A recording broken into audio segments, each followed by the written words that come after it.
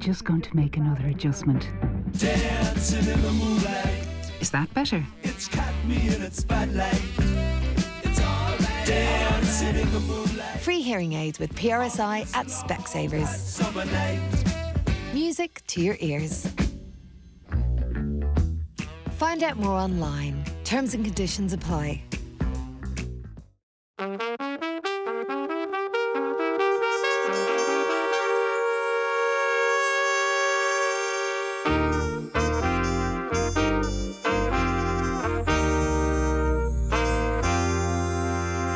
This is Gary Cook, and I'm delighted to be talking to Jonathan Beavis of Specsavers. Jonathan, you're very welcome. I'm delighted to be here, Gary. Thank you very much. Now, Jonathan, you are an audiologist. So what do you do for Specsavers? So the audiology side of our business is very, very multifaceted at this stage. Now, like naturally, we have the actual hearing test side of things, which would be our bread and butter. Like we would bring people in for proper hearing tests or even just quick hearing checks just to make sure everything's ticking over okay. But on top of that, and obviously the hearing aid side of things, we've facets for everybody at this stage. Like we have wax removal services for people who may have like a wax buildup. We've like quick checks of the ears just to make sure that everything's going okay, no infections going on. And a part that I feel, personally speaking, we need to probabilize a lot more is we have hearing protection as well. Like, which, you know, like at the end of the day, it's one thing to test people's hearing whenever it's already gone, but prevention is something that we would also have a hand in. So we've multifaceted side of things at this stage. So it's pretty complex and layered, the amount of kind of rigor that you bring to this for people with well, just in terms of your audiology. Absolutely. I mean, and I think it has to be, as far as I'm concerned. Like our side of the business is very much focused on, like, I'll give you an example. Like my average appointment with regard to looking into people's hearing would have significantly more to do with examining exactly what it is that's going on with someone's hearing on a personal level, well before we start looking into the technicalities. Obviously the technicalities are incredibly important, but with regard to things like what kind of difficulties are they actually having? Like, is it a case that they have a general hearing loss, or they have a general difficulty with like most aspects of life, or is it something significantly more subtle? Is it something significantly more towards the idea of, like, do I just have a little bit of difficulty in background noise? Do I just have a little bit of difficulty in group conversation? Is the TV one of the only areas of my life that I've actually noticed I have any kind of difficulty in? And it's about extrapolating, well, okay, how important is that for you? How important is that for your hearing? Because it's one thing sitting down and telling someone, like, you know, like pointing at a screen and saying, you know, this is your hearing. That doesn't really mean anything to them, you know? Like, I can tell them, like 3,000 to 4,000 hertz is, you know, done at, say, 40 to 50 dBHL. What does that actually mean? And yeah, you're right there. It's a multi-layered process to make sure that we actually get something that people are going to use, you know? And like, what kind of age is the age at which hearing starts to typically become a problem? Well, I mean, if we look at things on like a purely statistical standpoint, like you'd see about 40% of over 50s would end up with some kind of hearing difficulty. But you'd be looking at like a significant proportion of people younger than that would end up with some kind of difficulty. It can come down to things as simple as, obviously, like we'd be looking into things like hereditary difficulties, like that'll manifest very, very much younger than what a lot of like just general wear and tear would. Like that can hit people in their 30s, you know? Like it's the kind of thing, it all comes down to each individual person's specific experience. Like you take your average mechanic, for example, like they could be having difficulty just like well into their 40s, you know? Like it could be well before they ever reach 50, before they actually start having difficulty. But at the same time, you could have someone who's worked a desk job their entire life and they do not have trouble until they're 75. Yeah. So or above and beyond that, accidents. I mean, right now, like the big C-19, like the COVID-19 virus, we've had a bunch of people coming in saying that they've been having difficulty since that started. Yeah. And that can either be the actual virus itself, but above and beyond that, I feel like being in lockdown, being in quarantine has forced a lot of people into situations which they wouldn't have been in otherwise, that are starting to show how much of a difficulty they may have, or how much of an impact on, say, their family having difficulty with their hearing would have. What is the generally the earliest kind of presentation of problems? Like, what's going on with most people? What are they experiencing? Well, for the majority of people, it won't be.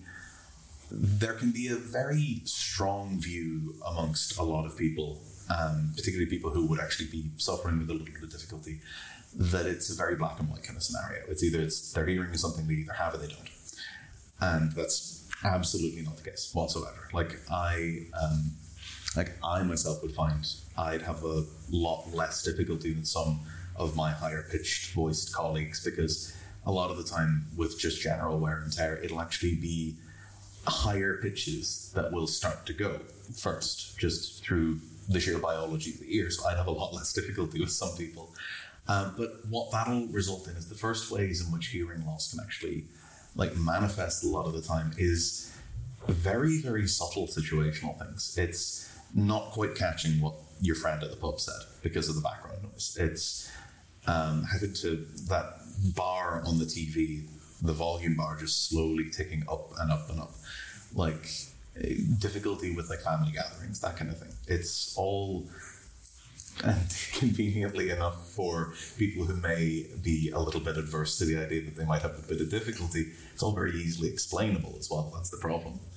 But yeah, it's little things like that. It starts to manifest very much in a situational way, rather than just waking up one morning and suddenly you can't hear. Okay, so this is something that generally gradually appears over time, and sometimes presumably people can't quite interpret it themselves. And do people, at what point do people generally start to do something about it? Generally speaking, we see people do something about it later in life. Naturally, I would have clients who would be significantly younger than the vast majority of the people that I'd see on a daily basis. But you'd start to see people really doing something about it, I'd say in their mid to late 60s is generally what we would start to see. It's when they're starting to wind down a little bit. Unless, conversely to this, we would have a lot of slightly younger people who would be maybe in their mid to late 50s who would start to do something about this around then, because they'd still have a very active career. They'd still have a very active time spent in offices and that kind of thing, where they would actually need something that would, if they were getting a hearing aid, they'd need something that would be better for them in that kind of environment. We'd be looking at people who would be getting something that's specifically tailored towards meetings, or something that would be much more focused on general conversation rather than just one-on-one. So it depends very much, bringing it back to what I was saying at the start, it really does depend on the situation, for each person. I could provide the type of service that I've got for, say, someone who would be in their mid-50s and would be looking for something to help them around the office. What I do for them would be absolutely nothing with regard to the aftercare, and the fitting would be nothing like what I would do for someone who would be very much living a bit more of a wound down life. Okay, so it kind of depends on what the needs are. And what sort of treatment options are there for people depending on the severity of their condition? Well, with regard to hearing aids these days, I think there can be a big part of the stigma, I think, that comes from these is a lot of the time, if they get anything, they get something, they get it into their head that they're going to be getting something big and bulky and difficult, and they heard about their Auntie Mary's friend Julia whose mother had significant difficulty with her hearing aids, so they don't want to touch it or anything like that. Which, to be honest with you, is entirely valid. There is a lot going on with regard to hearing that, like, people have a lot of difficulties with regard to just keeping the hearing aids good and everything.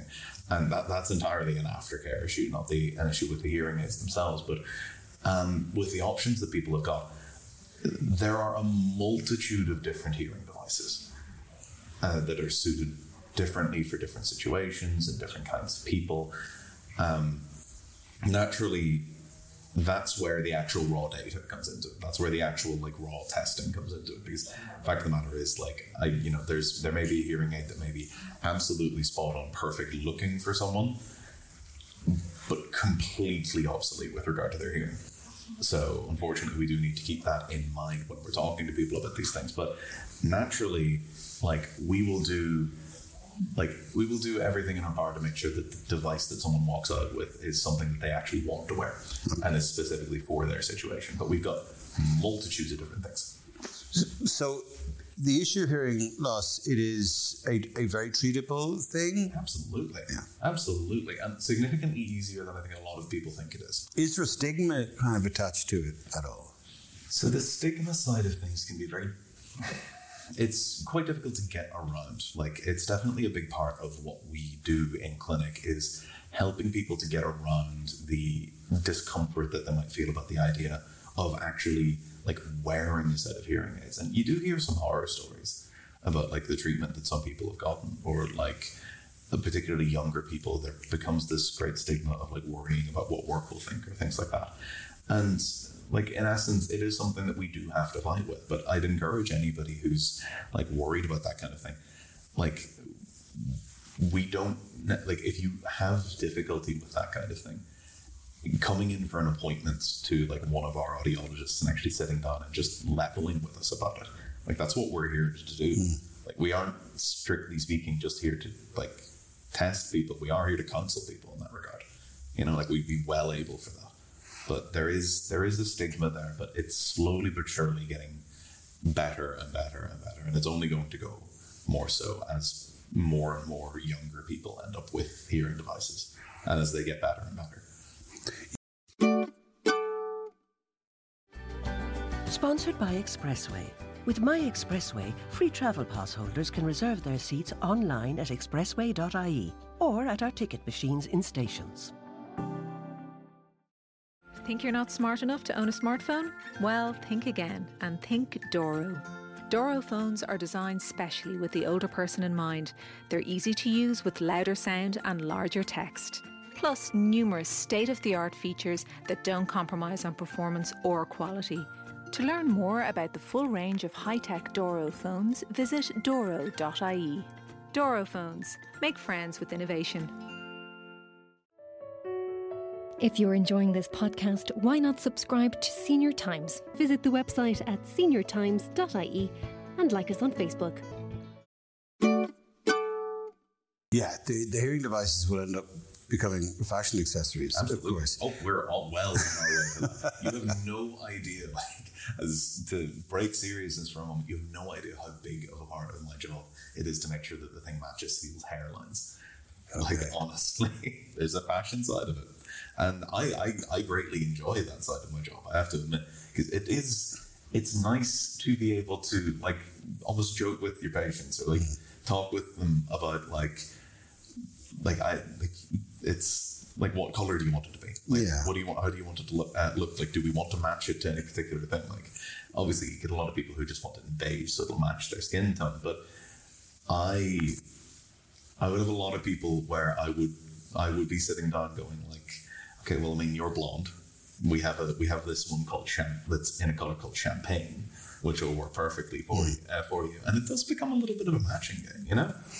But I think that's all part of breaking the stigma of it. Well, they probably are slightly interchangeable as well with those incredible earpieces that you get with iPods. It sounds so naughty there, man, or whatever.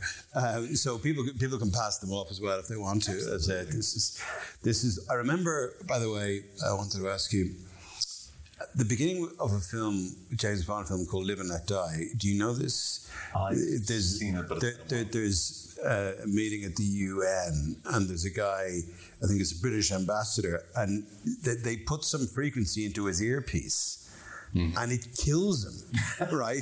Now, I know this is James Bond, but can that actually, is it possible to do, if you wanted to, not that you would want to, but if... Oh, well, I mean... A frequency so high that it could actually kill somebody. I don't know about kill, but you could do some serious damage. Absolutely. Our testing equipment, for example, it'll only go up so high. Like we test between 250 hertz, which is very, very low, to 8,000 hertz, which would be very, very high. Now, technically speaking, that's like well within the range of human hearing. But just because we can't even hear something doesn't necessarily mean that our bodies aren't picking it up. We just don't have the receptors to actually hear it. Oh, okay. Hearing works in a way that we can only hear between like a certain amount of hertz, effectively. But that doesn't necessarily mean that just because we can't hear it doesn't mean that frequency isn't having an effect on our bodies. I unfortunately, like due to my qualification, I think maybe honor bound to avoid that kind of frequency like the plague. But yeah, I well believe that you could do some serious damage with something. Okay. I mean, this isn't part of the official interview, I have to say, to anybody. It just dawned on me, I remember, that because in the real world of this stuff, I mean, there's a lot of guys in bands, a lot of rock stars have a lot of problems. Oh, absolutely. And like, there's ways of mitigating that. Like, I've met several musicians who would like say that it's the problem that they run into then is that they get the hearing protection and it works, but then it works in a way that they don't like. Yeah. In the sense, because they'll end up getting like just like a plug for the ear or something like that, and it'll completely plug it up. And like, yeah, sure, they can't hear their guitars screeching away anymore, but they kind of needed to hear them. Yeah. So that's a difficult balance then, presume. Absolutely. I know Pete Townsend has said he's got tinnitus, and he's not the only one. Yeah, that can really, really have a bad effect on people. Like, tinnitus is one of those really difficult ones where, technically speaking, like, there's no major things that can be done about it. Now, I have to say, like, the research that is being done into tinnitus and the ways to mitigate it is something that, by all rights, like, needs to be looked into further, because it is a devastating thing if it gets particularly bad. Like, unfortunately, like, hearing aids are one of those things. It's not necessarily going to like have much of an impact on the tinnitus side of things, but it's one of those things that it's frustrating from an audiological side of things, because you do get a lot of people coming in with it, and in particular, it's always like builders or people who would have worked in the army, or like musicians, or like individuals who would have been in, say, like car accidents, or would have had like exposure to a lot of loud noise, or would have had some kind of damage done to either the head or the neck or anything like that. I'm not necessarily saying that it's always going to cause that, but tinnitus is something that can crop up with that. And it does get rather frustrating, because you do want to be able to do something for these people, but unfortunately we can only really do so much with regard to tinnitus with the hearing aids. Now, it's the one thing is that naturally, like, getting a pair of hearing aids is going to help with regard to like keeping your hearing ticking over. It's not necessarily going to completely mitigate any deterioration, but the strain that you can put on your ears if you do have difficulty and you don't have something that can actually help you can be significantly more detrimental than any kind of noise. So effectively, like, you are stressing yourself quite a bit there, both like physically and indeed mentally. They refer to it in tinnitus, I think it kind of waxes and wanes, isn't that right? That's the kind of the term I've heard about that. One thing I've noticed myself about ringing in the ears is that when you're really quite stressed, that's when what's going on there? Oh, it's so many different things with regard to that. And it can be different depending on the tinnitus. Like, it's a lot of the time strain can exacerbate it, just by virtue of the fact that really it can be any number of different things going on there. Both, it could be a biological function, say, like increased blood flow to the ears, that kind of thing. No, again, everything that I'm saying here isn't necessarily like guaranteed to do these things. It's just a potential aspect of it. It could be as simple as, and this is going to sound almost like a little bit of a cop-out answer, it could honestly be as simple as just if you're particularly stressed, you've kind of gone into a freeze mentality. Like, you have gone a little bit more inwards, mentally speaking, and because you're not concentrating as much on your surroundings, the tinnitus becomes significantly more. It gets brought significantly to the fore there. So, what exactly is going on with tinnitus? I mean, the basics of what it does, or it's to do with the hairs in the ears. Is that correct? Do they get stretched or overloaded, or some of it can be due to damage done to the hair cells in the ears. Some of it can be due to like various different pieces of damage. Again, it's as you've probably noticed as we've been talking about tinnitus, unfortunately, it's one of those things where it's incredibly difficult to be specific about, because we just don't know. It could be as like anything from damage done to the ears to damage done to like the cochlea in the inner ear to like damage done to the auditory nerve, to the auditory or like sensory audio parts of the brain, like anything from like brain lesions to damage done to the like tympanic membrane. The eardrum can like trigger this kind of thing. Vertigo, Meniere's disease, anything like that. They all come with the potential side effect of tinnitus. And to be honest, it could be any number of them happening at any one time. Or, as you say, kind of psychosomatic possibilities as well. Absolutely. Like, there can very, very much be a psychosomatic side to it. Like, and indeed, we would find like a lot of people bring up the idea of stress being a major part of it, and it can be. And it could be any number of noises as well. I know the traditional is like a high-pitched whine, but like you've got people and they come in and it's TV static, or you've got people and it's like a horn blaring, or it's an alarm going off, or anything like that. And naturally, there are versions of this that are a little bit more dangerous. Like there are like in our case history, like in the questions that we would ask patients to make sure that we can actually go ahead with the appointment, because we are very stringent about that kind of thing.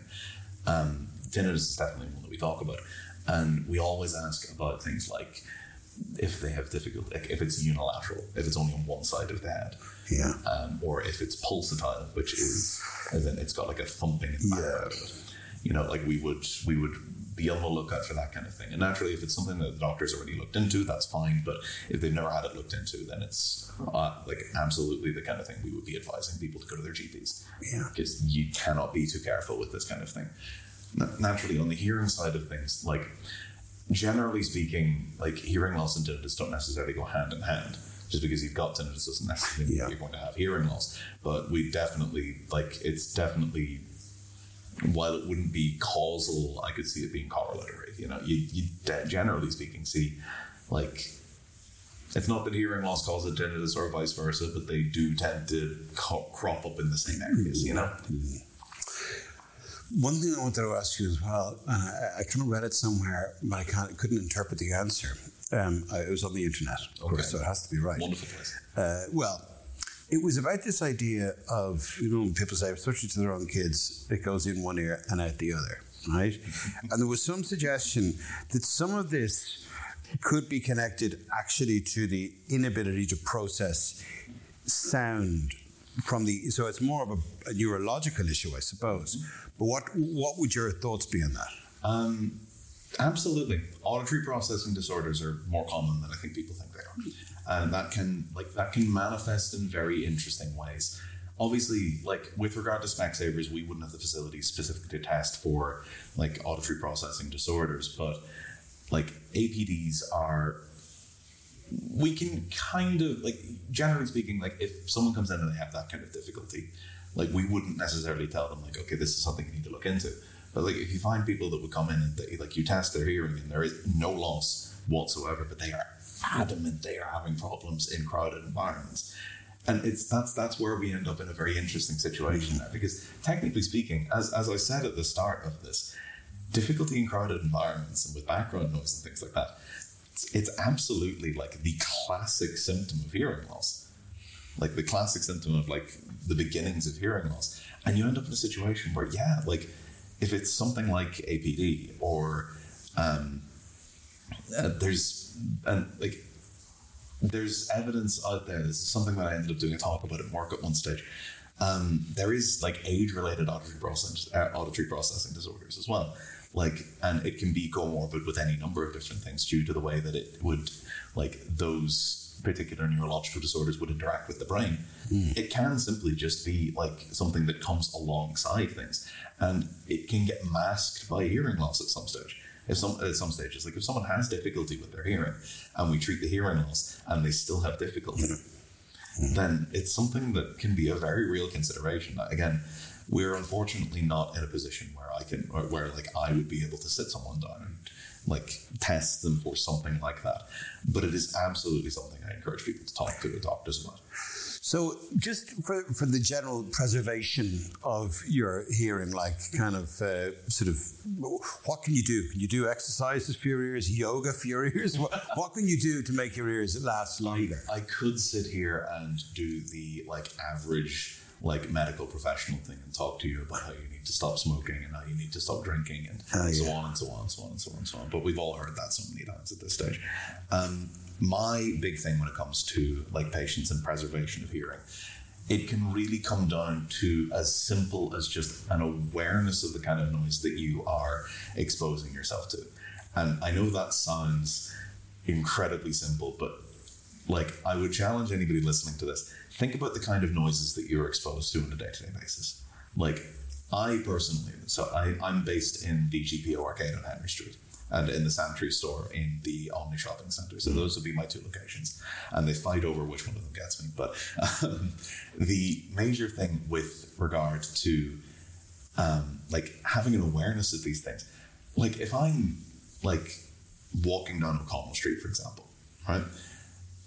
I'm not really thinking about the amount of noise that I'm being exposed to. Because you've got buses, you've got cars, motorbikes. But could that be much more overloading than people might realise? Absolutely. Like we're talking like 80 to 85 decibel sound, which isn't much, but if you're exposed to it on a constant basis, it's definitely something to take into account. You know, like I'm not necessarily saying that everybody needs to start avoiding O'Connell Street, but no, cut that out. No, don't cut it out. That's so much fun. But the fact of the matter is, like, it's a great example of like very, very noisy environments that you don't necessarily realize that you're being exposed to on a daily basis, you know? So having an awareness of those kinds of environments is like the environments that you're exposing yourself to, and acting accordingly. Like if it is something that you are constantly being exposed to, say, like, I'll give you a classic example. It's like you've got like mechanics working in a garage, right? And obviously they're being exposed to very, very loud noises near constantly. But what ends up making it worse then is that, you know, like say it gets a little bit cold, they close the shutters down on the garage and they continue working, and suddenly that environment's got a lot louder. Yeah. Because you've got sound bouncing off of everything, and everything has suddenly gotten significantly louder. So it's like if you are in a position where you can wear some kind of hearing protection, again, like you don't necessarily need to wear it walking down the street, but if you're in an environment where you are like constantly exposed to a lot of noise, like even getting something over the counter with regard to hearing protection is better than nothing. And moreover, like with regard to the awareness side of things, like getting a hearing test, even if you've no intention of going anywhere near hearing aids, like even if you've no intention of thinking about it for the next 2 years, getting a hearing test so that we have a record is half the battle. Because I mean, if you think about it this way, right? Someone comes into me and they say that they've been having a lot of difficulty, and they get a task done, and it's a mild to moderate level of hearing loss. If that person then comes into me in 2 years' time, and it's the same, that's fine. But then if they come in the following 2 years, and there has been a stark drop in their hearing, I know something's wrong. I know something has gone wrong, and that's something that they... Because you've got a baseline, basically, yeah. But if that person hadn't come in those first 2 times, as far as I'm concerned, their hearing's always looked like that. Yeah, you know? Sure. So it can be just about monitoring, awareness, maintenance of the ears with regard to that. Wax removal is a big part of it as well. Making sure that you don't end up in a situation where you're constantly locked up. Yeah. And again, that's another thing that we do in Specsavers. We do something called microsuction, which is effectively a little vacuum device that we say my director, Kelly, is one of the people who does wax removal in the GPO, and she would take, or Gillian, for example, would take this very narrow, metal tube connected to a vacuum pump. And they have this, and I apologize to them for whenever they hear this, but quite frankly, ridiculous looking headset that has this giant torch and magnifiers on the end of it. But it's fantastic because it means that they can literally see deep into your ear from just the outside, and they can then use this and very accurately pick away at any little bits of wax that are in there and completely clear the ear. And it can be considered a little bit safer in some regards than the irrigation or the syringing, because obviously there's significantly less risk of an errant jet of water doing any damage to the ear. But naturally, it's as with all medical procedures, we do have we have documentation that people will need to read before they do it and everything. But it's does your own immune system naturally get rid of earwax? So the ears work in. I'm going to get very technical here, for okay. Bear with me. But the ears work in a very interesting way with regard to that. In that the way that your ear clears is that the skin of your ear is constantly like a conveyor belt moving towards the entrance to your ear canal. Constantly. New skin is being produced in the almost direct center of your eardrum, and that is being pushed towards the entrance to the ear, right? Which means there have been there's a very interesting little experiment that can be done whereby they very gently put a little dot of, say, ink on the center of someone's eardrum, and then they watch over the course of several months as that dot moves slowly up the canal.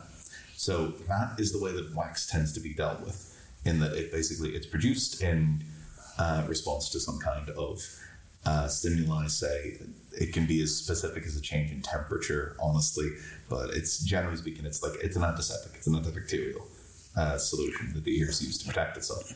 But the problem is a lot of people produce way too much. Or they end up in a situation where if they have incredibly dry ears, for example, and I cannot tell you how many patients of mine have this particular difficulty. If a patient has particularly dry ears, the wax will just solidify and it just sticks to the ear canal. And as soon as one piece of that has solidified, that means that anything that gets produced further back is going to get clogged up behind that.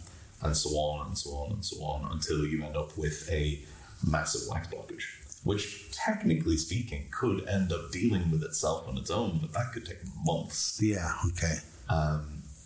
And the problem with the cotton buds, to get on my soapbox here for a couple of seconds, the problem with the cotton buds. I had no idea that this was the antichrist of your movement. No, you have no idea. Okay. No, the problem with cotton buds is that effectively, for all of the wax that you actually get out of your ear with that, you're pushing a significant amount back into the ear, which then ends up sticking to wax at the back, moves up, gets pushed back, moves up, gets pushed back. You end up in a situation where you've got what we call impacted wax. Effectively, you have a brick in your ear, and that's not going anywhere. That's going to need that's going to need drops before we can do anything with it. Like, I wouldn't even get syringing done on that, because it's effectively like the water's just going to hit it and bounce off. Okay. So it's like, again, I'm painting this horror story of cotton, but it's like, realistically speaking, it's not like you're going to end up immediately blocking your ear with them, but we highly encourage not to use them. Okay. And I would be reprimanded quite heavily. And Johnson's Q-tips are going to get on quickly to their lawyers. So just in relation to a lot of these procedures, from just a regular audio check to other treatments like you've just been outlining, I mean, how expensive is this? Well, I mean, the testing itself, obviously I can only really speak for Specsavers, the testing's free. Oh, is it? Okay. Oh, yeah, we don't charge for our testing, like any of the testing. Like, we charge for the wax removal, but that's mostly just a service charge. It's €65 for wax removal, and we'll only charge you once we've actually done the job. Now, are these Specsavers audio shops? No, any Specsavers, like anywhere that caters to the hearing side of things. Like we are based in the same like locations as the optics side of things. Like the GPO down on Henry Street in the GPO arcade. Like we're a jewel store, and most of them would be. So no, we cater to both. Okay, and you think it's reasonable value, and I'll put it to you this way, right? So with your PRSI, so say you've got, like, if we check your PRSI and it says that you're approved, what that means is that you basically now have €1,000 to play with regard to getting Specsavers hearing aids. Okay. Right? You have €1,000 to play with, and there are hearing aids. Now, they are a fantastic set, like with multiple different hearing aids at this particular price point. We have hearing aids that are available at €1,000, meaning that your PRSI covers the whole cost. Like, you can get a set basically free of charge, and they're a fantastic little set. Like, I still remember when we got the go ahead for that particular thing that we could do with regard to, like, actually just having a set of hearing aids that were completely covered under the PRSI, and they were hearing aids that I was dispensing, or rather I was being involved in the dispensing of for it's a team effort with regard to that, but there were hearing aids that I was seeing dispensed like regularly already for like actual money. Like usually these would cost you about, like, before we got this particular PRSI discount, these would have cost you, even with the PRSI, about €750. Wow. Okay. So they were $1,300 at the time. They've been dropped by €300, and now your PRSI just covers the whole thing. So naturally, we have like hearing aids that have a charge attached to them that are like leaps and bounds above and beyond that those particular models. But that is not to say that the PRSI hearing aids are not fantastic. Like genuinely. Like, how much could you spend? I don't mean a gold-plated hearing aid. So, like, the Specsavers Advanced range are fantastic with regard to the benefit that you can get out of them. So they're the Specsavers specific hearing aids made by various different manufacturers. And the top of the range for that would be €2,695. And that's for the pair. You don't pay individually. And how long do they last? You get a good solid 4 to 5 years out of it. And our warranty will cover you the entire time. Okay. You will not pay for a single battery or repair unless you destroy the things the entire time. Yeah. So, like, I know obviously it can be very easy to slip into the mentality of like these all being like major sales offers and everything like that. Like, as far as I'm concerned, like, we're there to help people. You know, like I don't want to have to, like, I don't want any of my patients paying any more than they absolutely have to. So, like, the fact of the matter is, like, it's the kind of thing that it can be life changing. Like, I'm like, and in particular with the PRSI offer has been absolutely phenomenal for getting some people sorted, because you have people who would be coming in and they wouldn't have the money for this kind of thing, and we understand that. That was the PRSI thing, like, and obviously on top of all of that, there's disposal claim as well, which means that, like, say, naturally we understand that we, like, a lot of the people we'd be talking to, like, they would be from a generation where, like, you know, they may not have actually worked for the vast majority of their life. Say, with women who would have spent the majority of the time, like, raising children, or gentlemen who would have had some kind of, like, injury, or indeed would have been the one raising the children as well, who simply just wouldn't have worked and they wouldn't have the stamps. Cool, we'll get you sorted on your spouse's BRSI. That's fine, you get the hearing aids anyway. So yeah, it's something I get quite passionate about. So it's well covered and it's well affordable, and so if there's any problems, people have got the ability to do something about it. I'm only ever on the other end of the fight. Okay, Jonathan, it's been fascinating talking to you. This is Jonathan Beavis, and from Specsavers, and thank you. No, thank you very much. Pleasure talking to you.